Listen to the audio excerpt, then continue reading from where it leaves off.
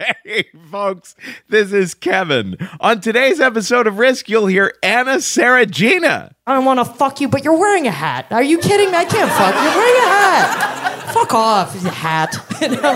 That and more, but before that, sometimes feels like there aren't enough hours in the day, motherfuckers, even when you're working past the 9 to 5. So you're still making time-consuming trips to the post office? What the fuck is wrong with you? You need a better way. There is a better way. It's Stamps.com. With Stamps.com, you get the postage you need the instant you need it. You can buy and print official U.S. postage for any letter or package right from your computer and printer. It's quick and easy. You save money with Stamps.com, too. It's just a fraction of the cost of one of those expensive postage meters. Plus, you'll get special postage discounts you can't even find at the post office. We use Stamps.com at Risk and the Story Studio, and we love it. And right now, you can sign up for Stamps.com and use our promo code RISK for this special offer. It's a 4-week trial plus a $110 bonus offer, including postage and a digital scale. So, don't wait. Get started with Stamps.com today. Within minutes, you'll be printing postage right from your own desk. Go to Stamps.com before you do anything else. Click on the microphone at the top of the homepage and type in RISK. That's Stamps.com. Enter RISK. Now here's the show.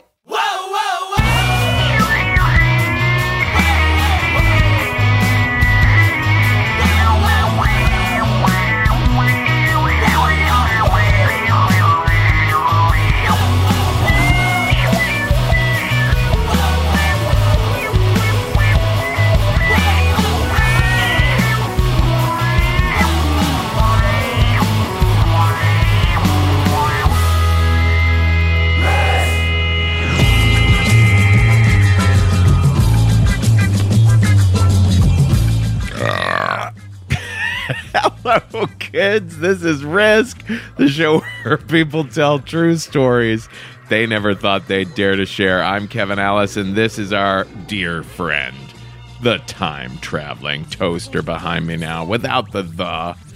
You do that all the time, like the talking heads. It's just talking heads. And some people say the Risk. It's just Risk, folks. It's just Risk. Now, we are calling this week's episode Heartburn. We have some stories, some fun, some not so fun, around the whole idea of being emotionally spent. Last week was another of those truly just brutal ones here in the States. On Tuesday, Alton Sterling apparently murdered by the police. On Wednesday, Philando Castile apparently murdered by police. And then on Thursday, this guy, Micah Xavier Johnson, shoots and kills 5 police officers at a peaceful Black Lives Matters protest in Dallas, which will only play into the hands of those who want to smear Black Lives Matter. It will only make it harder for those of us who stand with Black Lives Matter to get the point across that we need police reform. The struggle is simply between those who are calling for the police to serve and protect all Americans equally, regardless of race, and those who seek to discredit that call. They want to ignore it or smear it or delegitimize it. And we're not normally overtly political here on Risk, but listen, I highly recommend everyone out there Google A Guide to Taking Action on Police Reform by Nicole Silverberg. And if you're a white person, Google articles like This Is What White People Can Do to Support Black Lives Matter by Sally Cohn. And I've said it before and I'll say it again. If you're a person of color, we want your stories on Risk. Now, after live shows, someone will often come up to me, a person of color will come up to me and say, "Oh my God, thank you so much for what you do." And I'll say, "Oh my gosh, pitch me a story." That person will say, "Oh, well, I'm not a storyteller." That doesn't matter. We've had 100 or so people on here who have never told a story in their life. Or they'll say, well, I don't have a story that's specifically about racism in action or something like that. That doesn't matter either. We featured people sharing stories about all kinds of aspects of their lives. We want people of every economic background, every ethnicity, every culture or religion or sexual identity. We want people of literally every walk of life to share their experience with us here on this show, uncensored, unfiltered. And we can help you with the sharing. We can help you take the raw thoughts and feelings you have and start to go through a process with you where you begin to shape it into a narrative. That's what we teach at our school, the Story Studio, and what we do working here on the podcast week after week. So pitch us yourself and tell your friends to pitch us at risk-show.com/submissions. There's tips on how to formulate a successful pitch for us there on that submissions page.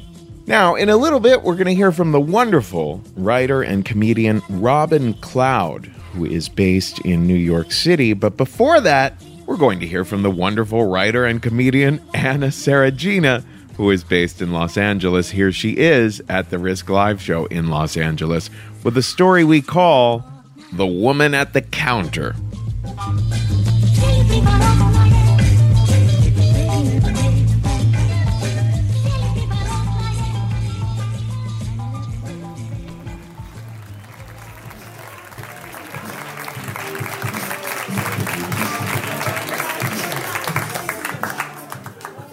So I was 20 years old, and I was working at this coffee shop that's like, not like I think a 20-year-old working at a coffee shop is a very cool job. This was the opposite of that. This was the inverse coffee shop. This coffee shop was actually a perfect allegory of where I was in my life at that point.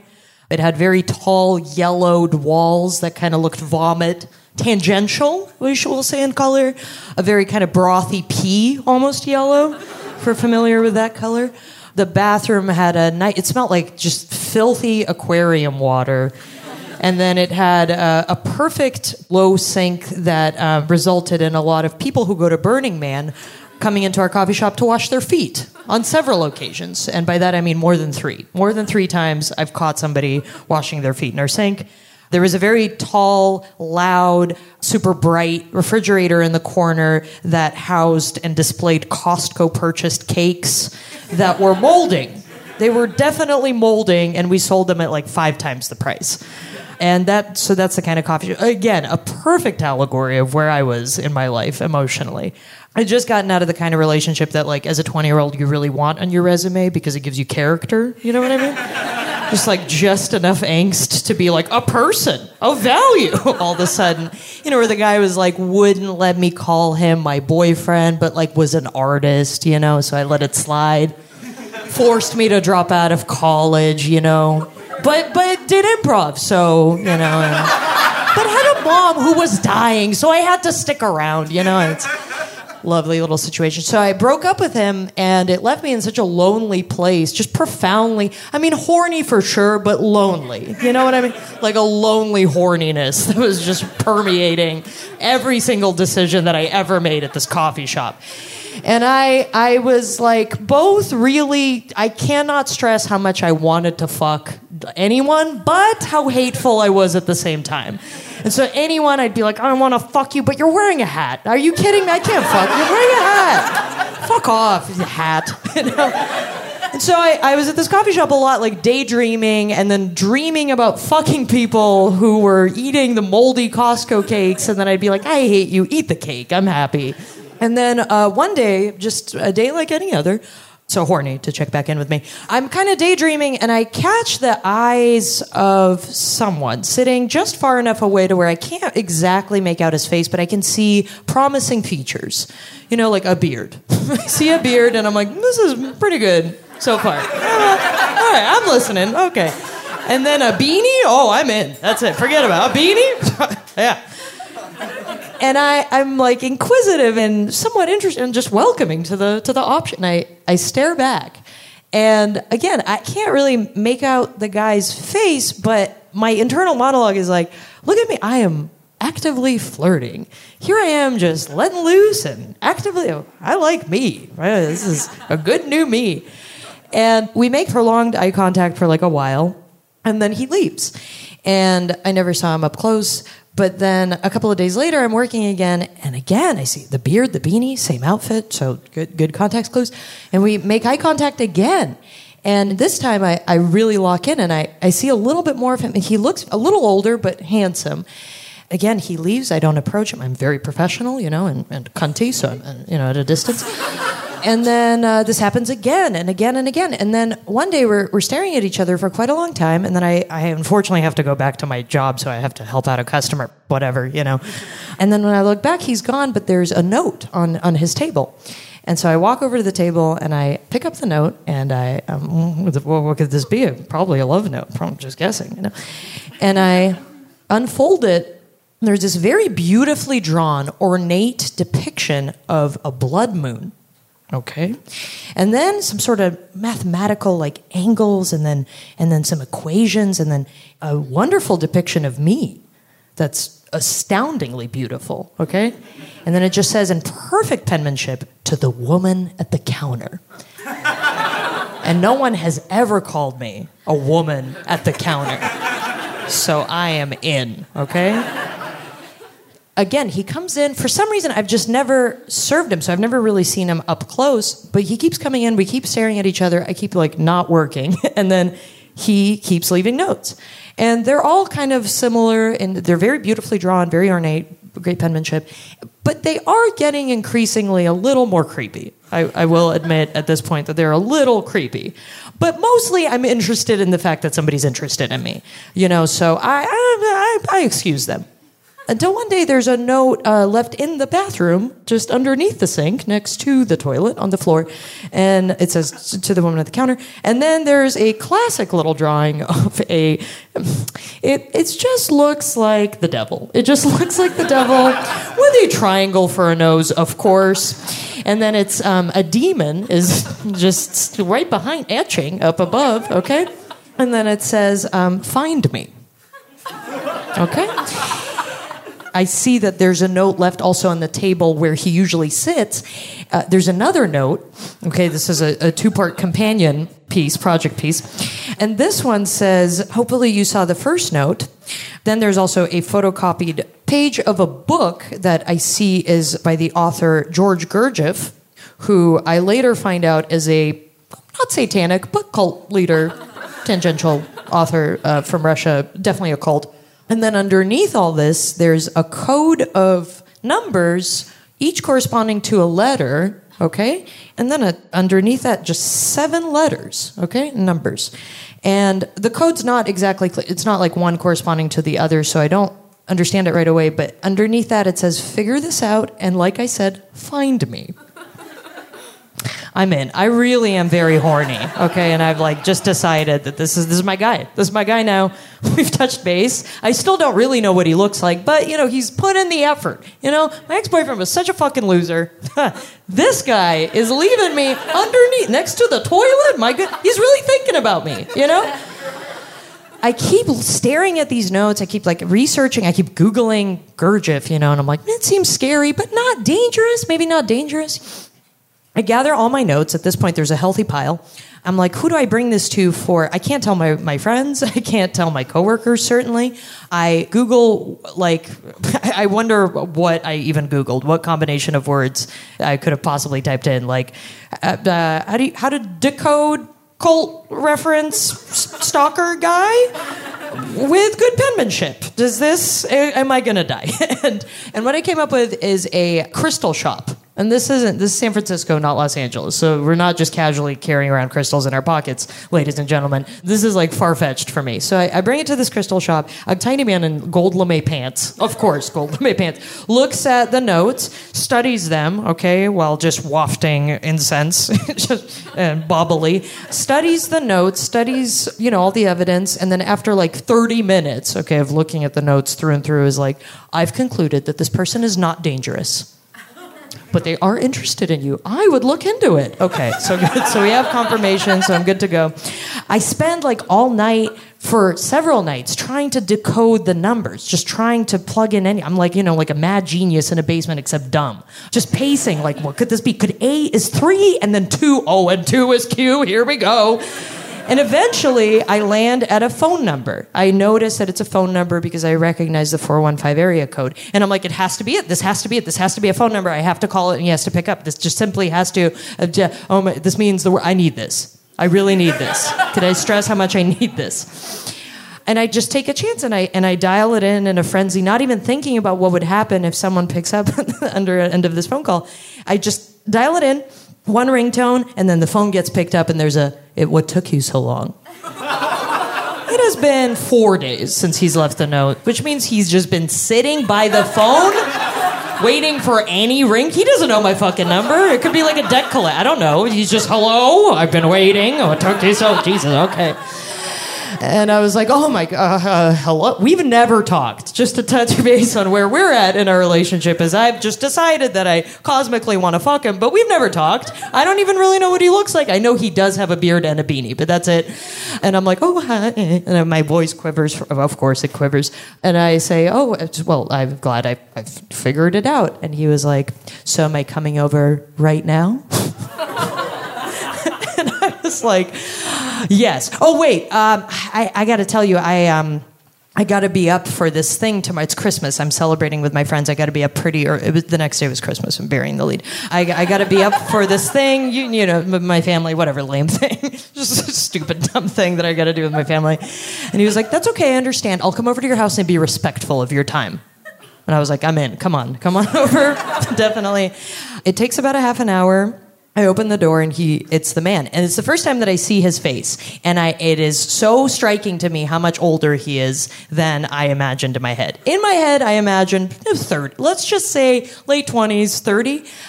Definitely looked 60. He definitely just looked 60 there in my house. A 60-year-old, all right? I was like, well, I didn't clean that well, but... He comes over to my house, but I'm just so, I think, fascinated with the fact that this person took an interest in me. You know, again, like, I didn't even consider I considered just me in this situation, not him, like, at all. He basically comes in, and we sit down, and he just spends a lot of time staring at me. And I was like, he's deep. he's like deep. He just doesn't have need for words. His backpack's really big. It's like, really, how many things do you carry in a backpack? He has a lot of things in there.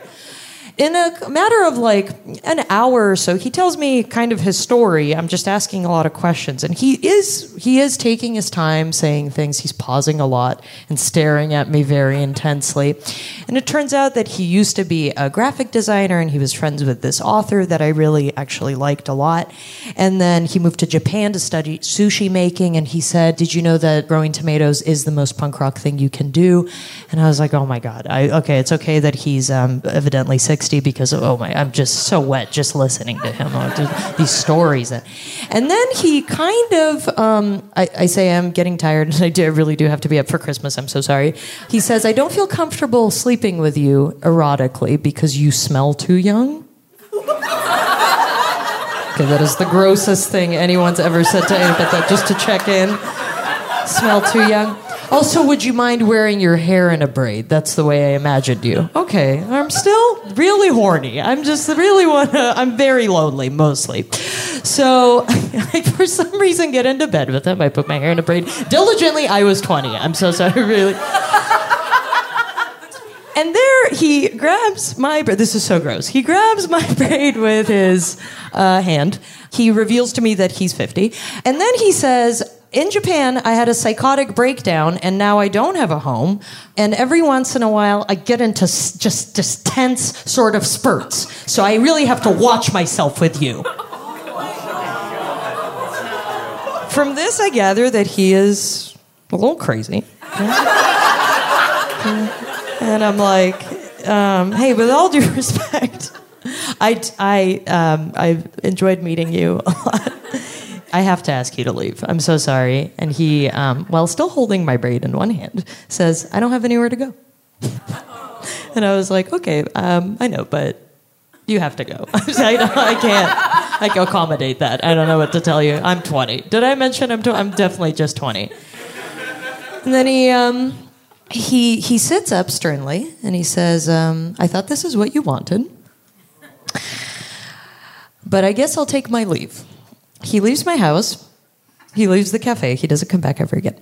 Then I receive a 20-page long message on Facebook, of which I will read just the last page. This is so funny and sad all at the same time. I love the way things happen. Always perfect. This letter, is it necessary? No. But I'm going to write it and send it regardless. Am I going to edit myself? No. Why? Because I can. I'm not afraid of feeling vulnerable or rejected or misunderstood or anything, actually. I have no game or ulterior or anterior motives, which I suppose is the penultimate game and motive. The ultimate being the absolute absence of desire. Actually, this is nonsensical, yet I refuse to delete or edit. I fell in a strange love with you, and for me, this is a rare thing. I approach this directly. Sans analogous metaphor or borderline obsessive-compulsive handcraft. Alas, please do not worry. I will bother you no more. I do plan on moving to a yurt. I am, as they say in Flatbush, ghost. I'm sure we've all broken up with someone who it's been a long time coming and we've wanted to move to a different city. Have you ever broken up with someone and wanted to leave society? Just go off grid where there's no electricity or water or communication. I drove a man to a breakdown. That is all to say, though, that the whole time the clues pretty much were there in that I don't even know what he looks like. I can't really describe him to you because the whole time I was so focused on like getting something out of this that I literally had no consideration for the other person. Therefore, I think overall I deserve the whole thing. Thank you so much. I've been Anna Seregina.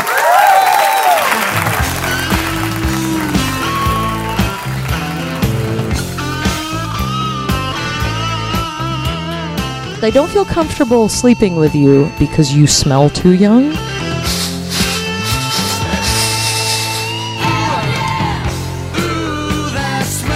You know, I caught a whiff of her as she walked by. She smells young, you guys. Can't you smell that smell? Ooh, that smell. Can't you smell that smell?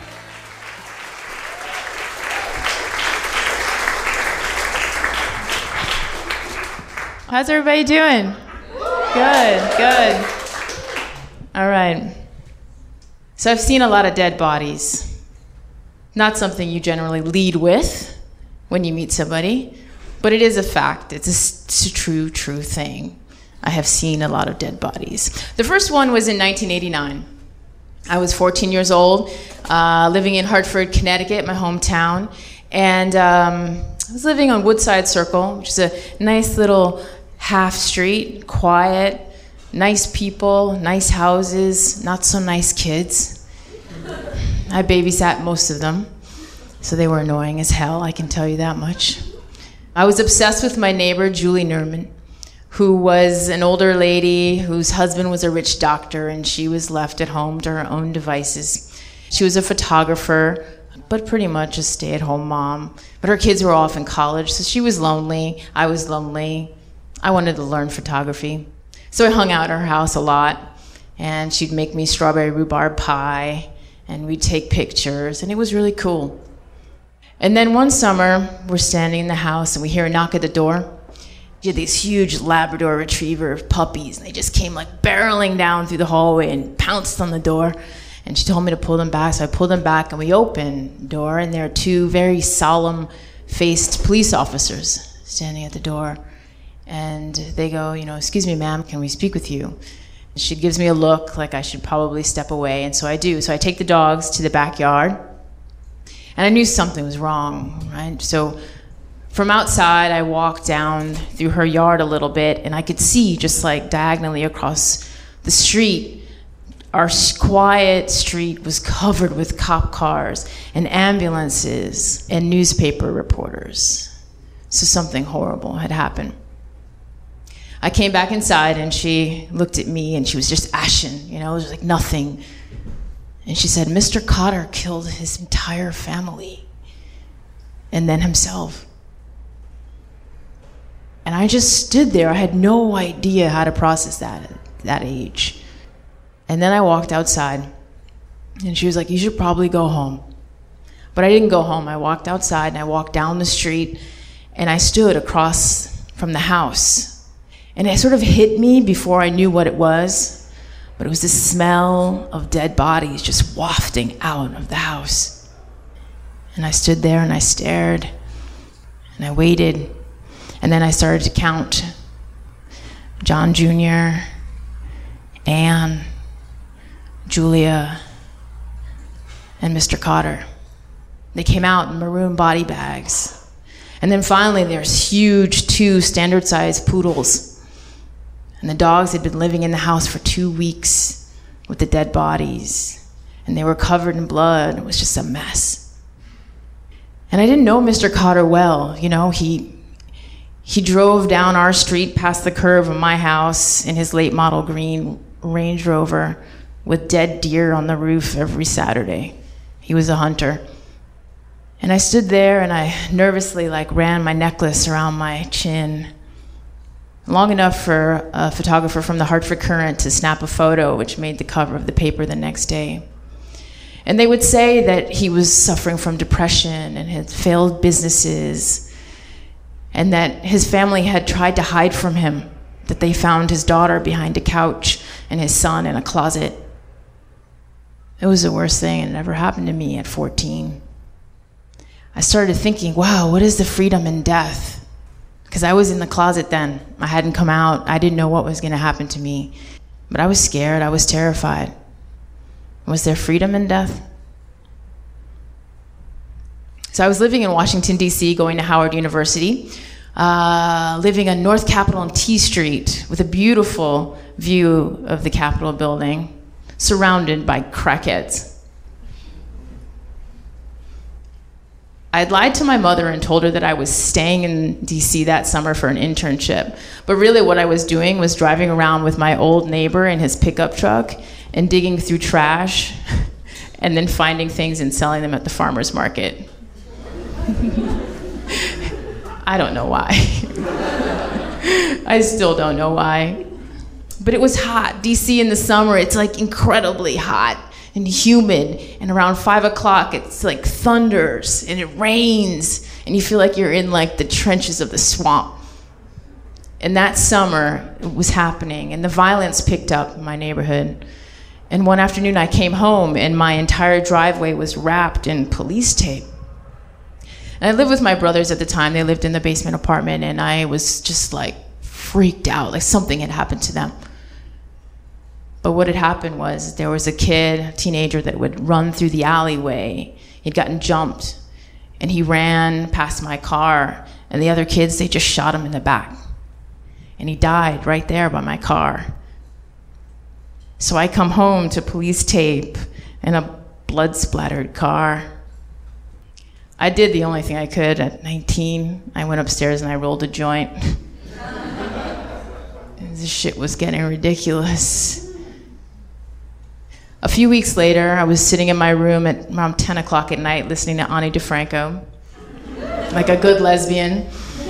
And I hear gunshots. And I drop to the floor. And I stand up and I peer out the window and I look. And I see this young woman just lying 10 feet from my stoop in the middle of the street. It was like she had been killed by a ghost because there was no one on the street. It was just silence. And so I decided I'm going to go outside because I just don't believe that this is real. I mean, it doesn't look real. It was like my street had turned into a movie set.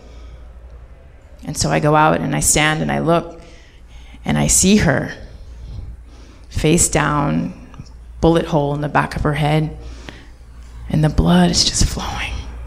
It's like a river. And the streets were silent. And quietly the neighbors came out, and people started talking, people started crying. And what had happened was that she was the sister of the boy that shot the kid that they were trying to rob. So revenge was swift and immediate in the hood. I moved out. It was too much. Too much to bear, too real. There was no way to process it. I started thinking of things like timing and coincidence. I could have been coming home. I could have been riding my bike. I could have been coming back from the bodega. I could have been there. I could have been dead just like her. I was working as a director of preservation at the Weeksville Heritage Center, which is an African American historic site. We were across from the Kingsborough Houses, which is a huge, huge project. You know, I had a good relationship with the neighbors. I was there every morning to open the site.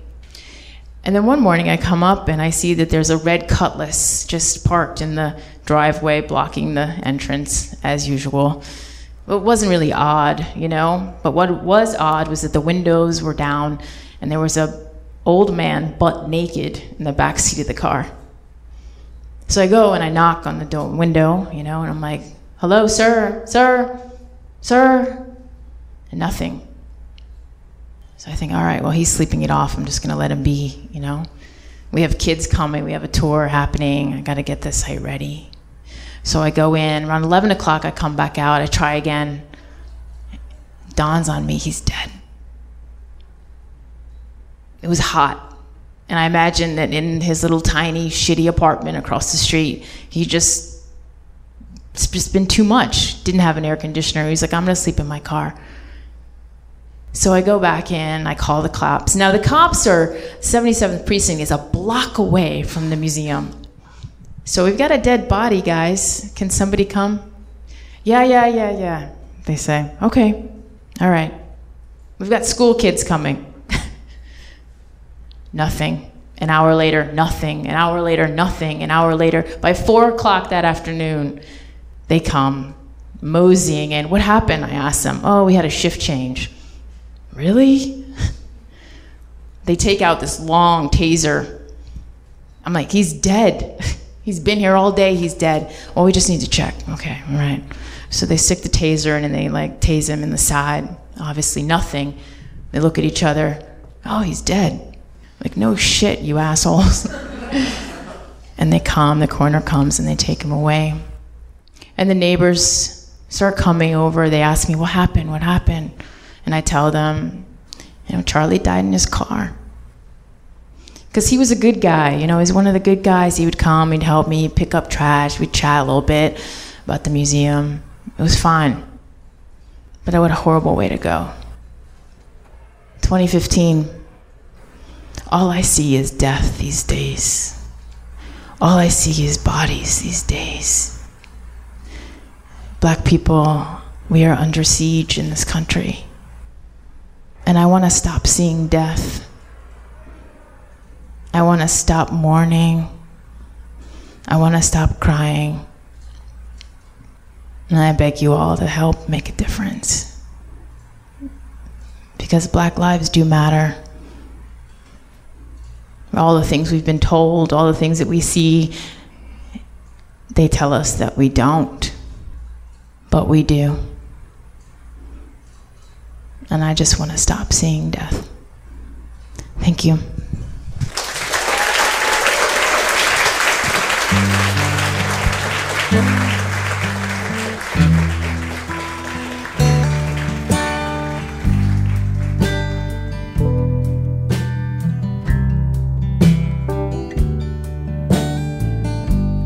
Yesterday I got lost in the circus, feeling like such a mess. And now I'm down, I'm just hanging on the corner. I can't help but reminisce, 'cause when you're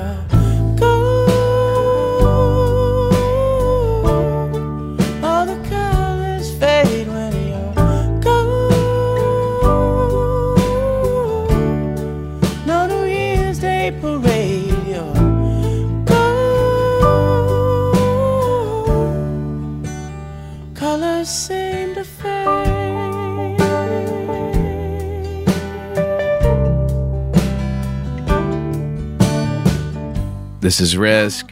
This is Amos Lee behind me now, and we just heard from the wonderful Robin Cloud. Look her up at robincloudcomedy.com. She does so many wonderful things. She's the host of BK Live in Brooklyn, and she tours the country with her talk, Accept Yourself Before You Wreck Yourself, inspiring audiences to transform their fears into acts of courage. I want to talk for a moment about Blue Apron. Did you know that for less than $10 per meal, Blue Apron will deliver to you seasonal recipes with the highest quality ingredients and pre-portioned amounts to help you make, right there at home, delicious home-cooked meals. Blue Apron knows that when you cook with incredible ingredients, you make great meals. So they set the highest quality standards for their community of artisanal suppliers, family-run farms, fisheries, ranchers, whether it's Japanese ramen noodles, wild-caught Alaskan salmon, or heirloom tomatoes. Blue Apron brings you the very best. I never considered myself much of a cooking kind of guy, but I have actually had fun making remarkable meals following their instructions. I've always said that one of the reasons I don't cook is you have to go to the grocery store and get just enough of this and just enough of that and just enough of the other. Here, it all comes right to your door. So check out this week's menu and get your first 3 meals free with free shipping by going to blueapron.com/risk. That's blueapron.com/risk. You're going to love how good it feels and tastes to create your own incredible home-cooked meals. That's blueapron.com/risk. Blue Apron is a better way to cook. Also, credit scores. These 2 words are key to your financial reputation, and you may not even realize how important they are. Your credit score may impact important things in your life, from your car, your student loans, your mortgage, your interest payments. Maybe you don't know what yours is, but it's okay. Credit Karma is here to help. Credit Karma gives you completely free credit reports and scores, no hidden costs, no obligations. They provide free credit monitoring so you can stay on top of your accounts and get alerts right on your phone. In fact, over 50 million members have signed up for Credit Karma. And here again, I can vouch, this is the kind of thing that scares me normally. But Credit Karma is so easy to use, so helpful. Get your free credit report and scores now by visiting creditkarma.com/value. That's creditkarma.com/value. You never need to enter a credit card number. It really is free. So go to creditkarma.com/value today. Our final story on today's episode comes from one of our favorites. He is the author of the absolutely fantastic memoir, Bad Kid. If you haven't gotten it yet, go to Amazon right now and get Bad Kid by David Crabb. It's hilarious and poignant and just one of a kind. David teaches for our school, the Story Studio. He's now based in Los Angeles, and you can find him at davidcrabb.net. Here he is now with a story we call, Can I Pick This Up? Colors seem to fade. Colors seem to fade. Yeah.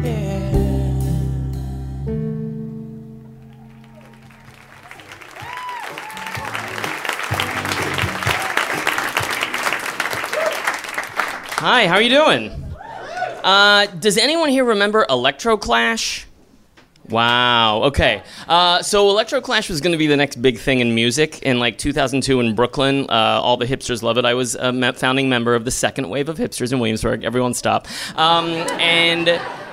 And I love this kind of music. This music has a lot of mood and not a lot of content. There's a lot of drum machines and a lot of swaths of keyboards. There's not a lot of vocals. I would go in Williamsburg to my favorite club. It was called Club Lux with 2 X's. And I would go there and I would dance to electroclash bands. Now, calling them bands is a stretch. Generally, it was a couple. It was oftentimes a boy in a vest with Robert Smith hair, sort of barely pressing a drum machine. And then next to him was like a girl with like long dreads with an electric guitar, and in a British accent, she would just say really profound things like, "Daddy's credit card. Going out tonight."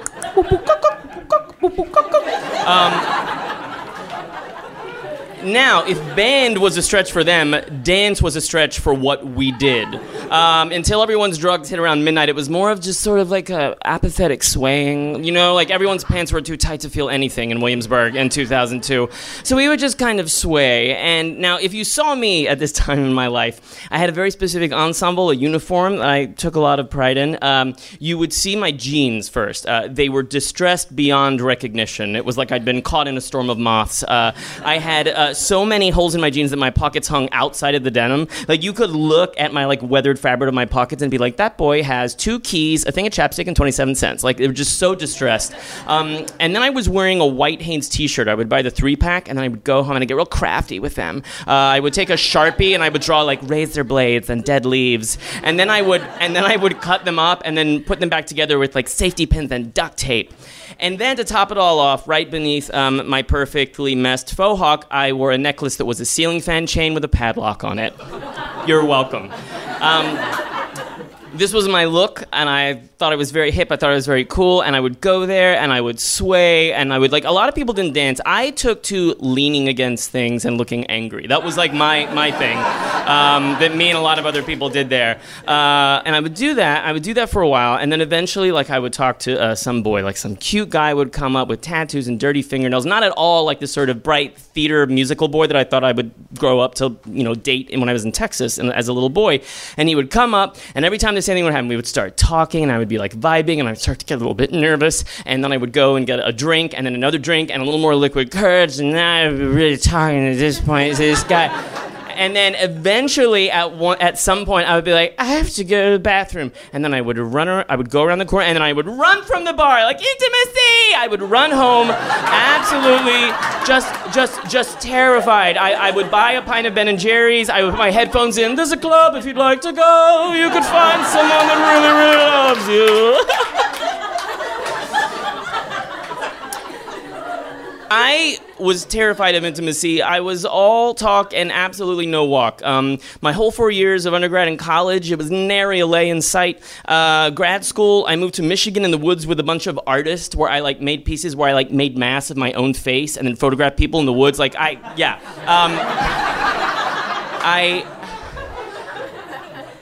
And during that 2 years, I really found my passion for art, but I got no closer to understanding who I was sexually. So when I moved to Williamsburg, it was kind of like 16-year-old me's dreams coming true, but I was just terrified. And I would run home with my pint of ice cream, and I would turn on my desktop computer to hang out with my real boyfriend, internet porn. If any of you had a relationship with porn before, porn is so great. Porn is always there for you. It's like he knows what you want at any given moment. Like, he's always dressed or undressed in just the way you want. And he'll stay as long as it takes, as short or as long, no complaints. He actually needs nothing from you at all. And I had a very successful relationship with porn for years.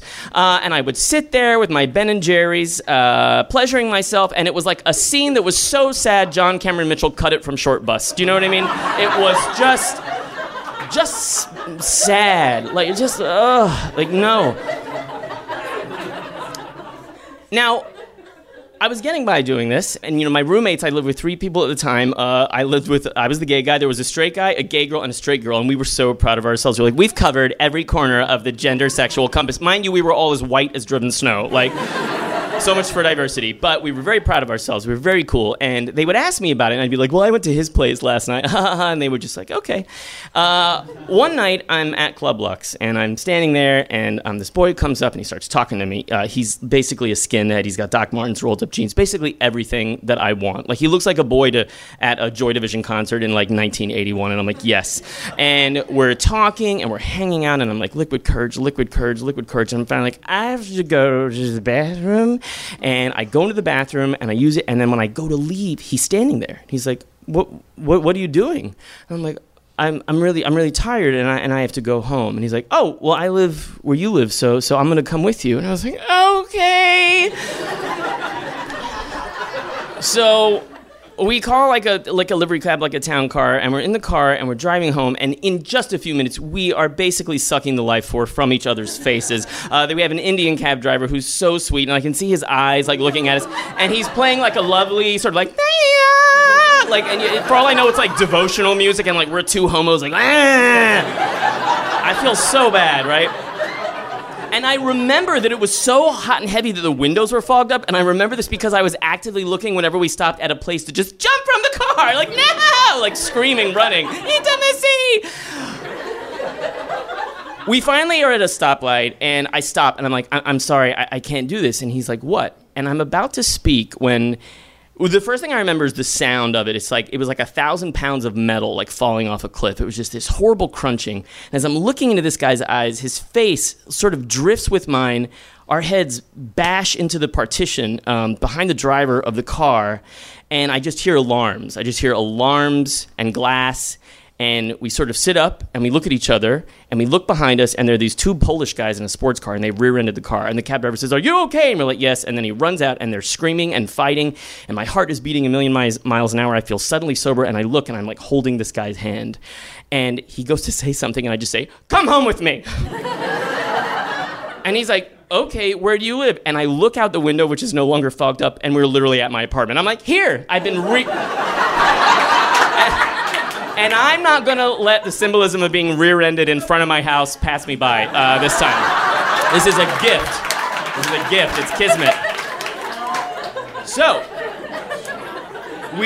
we get out of the car, and we run upstairs, and we go, and I'm like, I'm very, very quiet. I have roommates. And we walk inside the apartment, and we're just like, if you've ever been in an accident like that, the adrenaline is pumping. It's like we haven't drunk at all. So he goes, I'm like, there's my room. Just go in there and shut the door. And I go in the kitchen, and I get us 2 whiskeys. And when I open the door in my bedroom, the guy is on my bed, and he's slung back, and his legs are spread open, and he has this electric bass I have, and it's between his legs, and he's just kind of like plucking it, and I am like Chubb City. Like, this is like the hottest thing I've ever seen in my life, and I'm like, hi! And he's like, come lay down, and I'm like, okay. So I creep over to the bed, and I lay next to him, and we start making out, and it's really hot, and I'm nervous, but I'm excited, when all of a sudden I realize that he just sort of pushes my bass over the side of the bed, and it smashes on the hardwood floor, like really loud. And I think it's okay, but it's like the first little red flag that there's like something up that's not right. Mind you, I have only ever used the bass 2 times to play Love Me Do while I was a counselor at a summer camp. I mainly keep it because it looks really good in that corner. But it makes me upset and angry somehow, but I try to contain it because I'm making out with a guy, and he's really hot.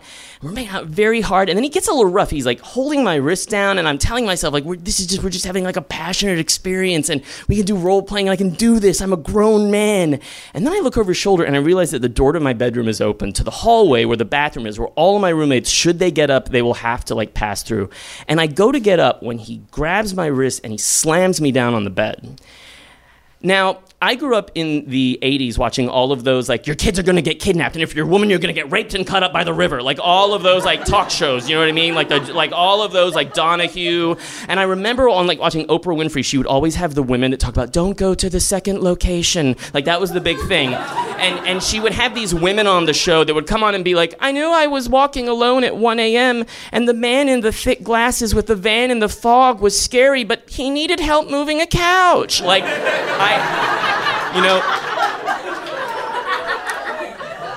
and in that moment, I got that because I was just thinking it would be such bad roommate performance of me if any of them should have to witness me being raped. Like, because that is actually what I thought. That is rude of me. It was almost like there was no self-preservation because I was so surprised that I thought I might maybe being raped. Like, it was just so confusing to me. And I went to get up again, and then he slammed me down really hard, and something snapped, and I kneed him in the groin really hard, and I said, get the fuck off me! And it was like watching a light switch go on. It was like suddenly we were sober all over again. And he sat up and he's like, I'm so sorry. I'm so sorry. And he started like getting all his stuff together in his jacket. And we were like making small talk. And at one point I was like, we should hang out sometime. And he was like, yeah, we should. We should get together. But we shook hands. It was so weird. And then he left, and I felt this wave of relief that he was gone. And then the next thing I felt was so disappointed because I was alone in my house again at 4 o'clock in the morning, fucked up. I went to the freezer, I got the Ben & Jerry's, I powered up the desktop, and I turned on my internet boyfriend. And I was very drunk at this point, and it was really starting to hit me, and I was like, I need to find a very specific... I knew who I wanted my boyfriend porn to be at that moment, and it took a little bit. I had to go down the wormhole a little bit, but I found him.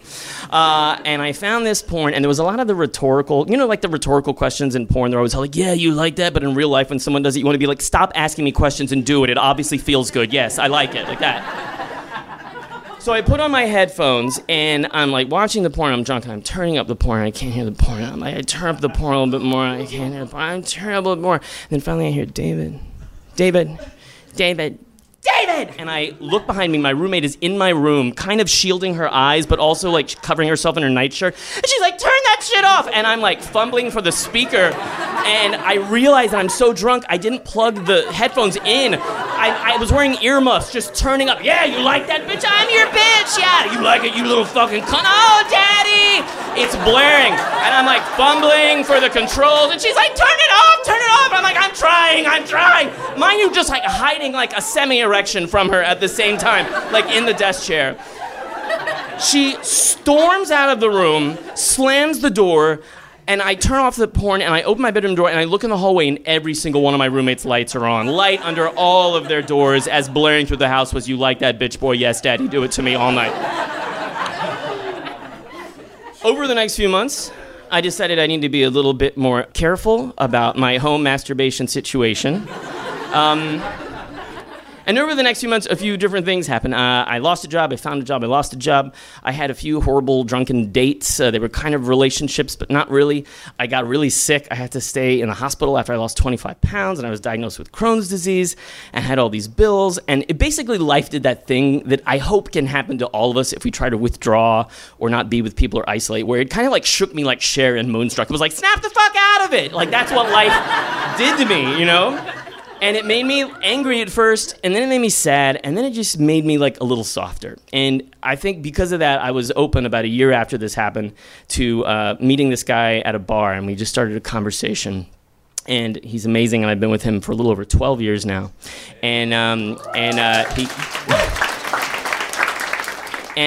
He's really great. He brings me ice cream. Sometimes I don't even ask for it; it just arrives.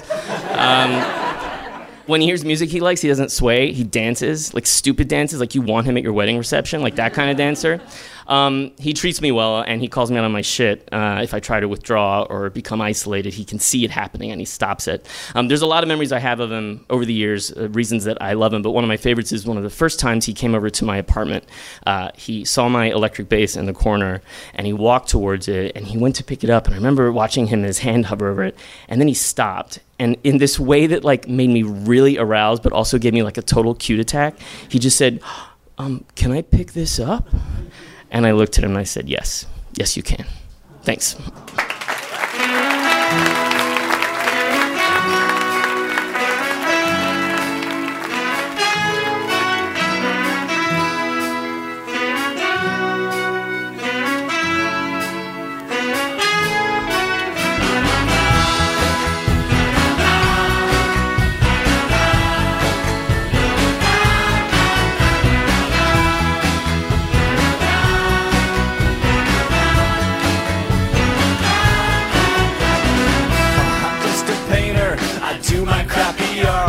See what's in your eyes, and I know what's in your heart.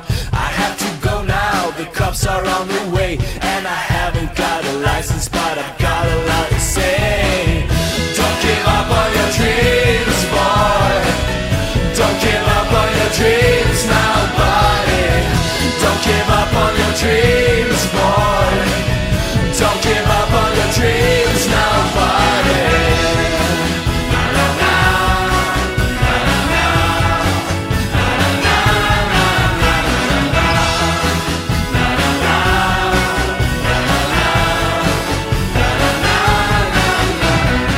That is all for this week's episode, folks. This is I'm from Barcelona behind me now. I'm going to read off the places where Risk is appearing live Next, we are at the Bell House in Brooklyn on July 27th. On July 30th, we're at the Bootleg Theater in Los Angeles. On August 5th, we are in Toronto. Come on out, Toronto. August 5th in Toronto. And then August 6th in Montreal. Now, we are still taking pitches for the Montreal show. So, folks, if you live in Montreal, pitch us at risk-show.com/submissions. Be sure and point out you are from Montreal. The theme that night is myths. So those stories can be about beliefs, delusions, lies, hero stories, all that sort of thing. So pitch us, Montreal. Now, this one's a way off, but on November 12th, we're in Baltimore, Maryland. We've got a bunch of to-be-announced, to-be-determined shows between now and then, but we can confirm that we will be in Baltimore on the 12th of November. The theme that night is wounded. So, Baltimore people, pitch us your wounded stories at risk-show.com/submissions. Stay in touch with us at Risk on Twitter and Facebook at Risk Show. Check out the stuff we have for sale in our shop at risk-show.com. Don't forget we teach storytelling at thestorystudio.org. All sorts of one-on-one, over Skype, corporate workshops for entire staffs of companies, all at thestorystudio.org.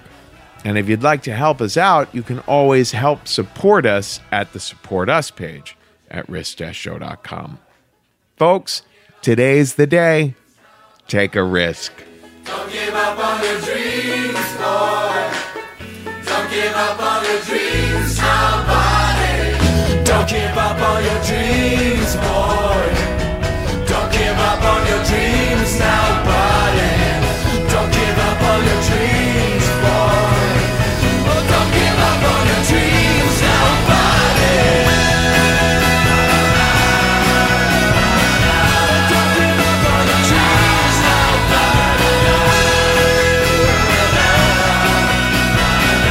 Don't give up on your dreams now, buddy.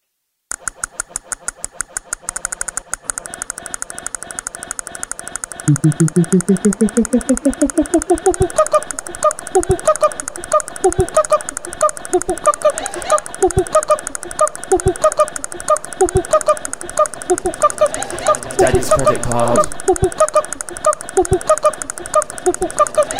Daddy's credit card. Going out tonight. Daddy's credit card. Okay. Daddy's credit card.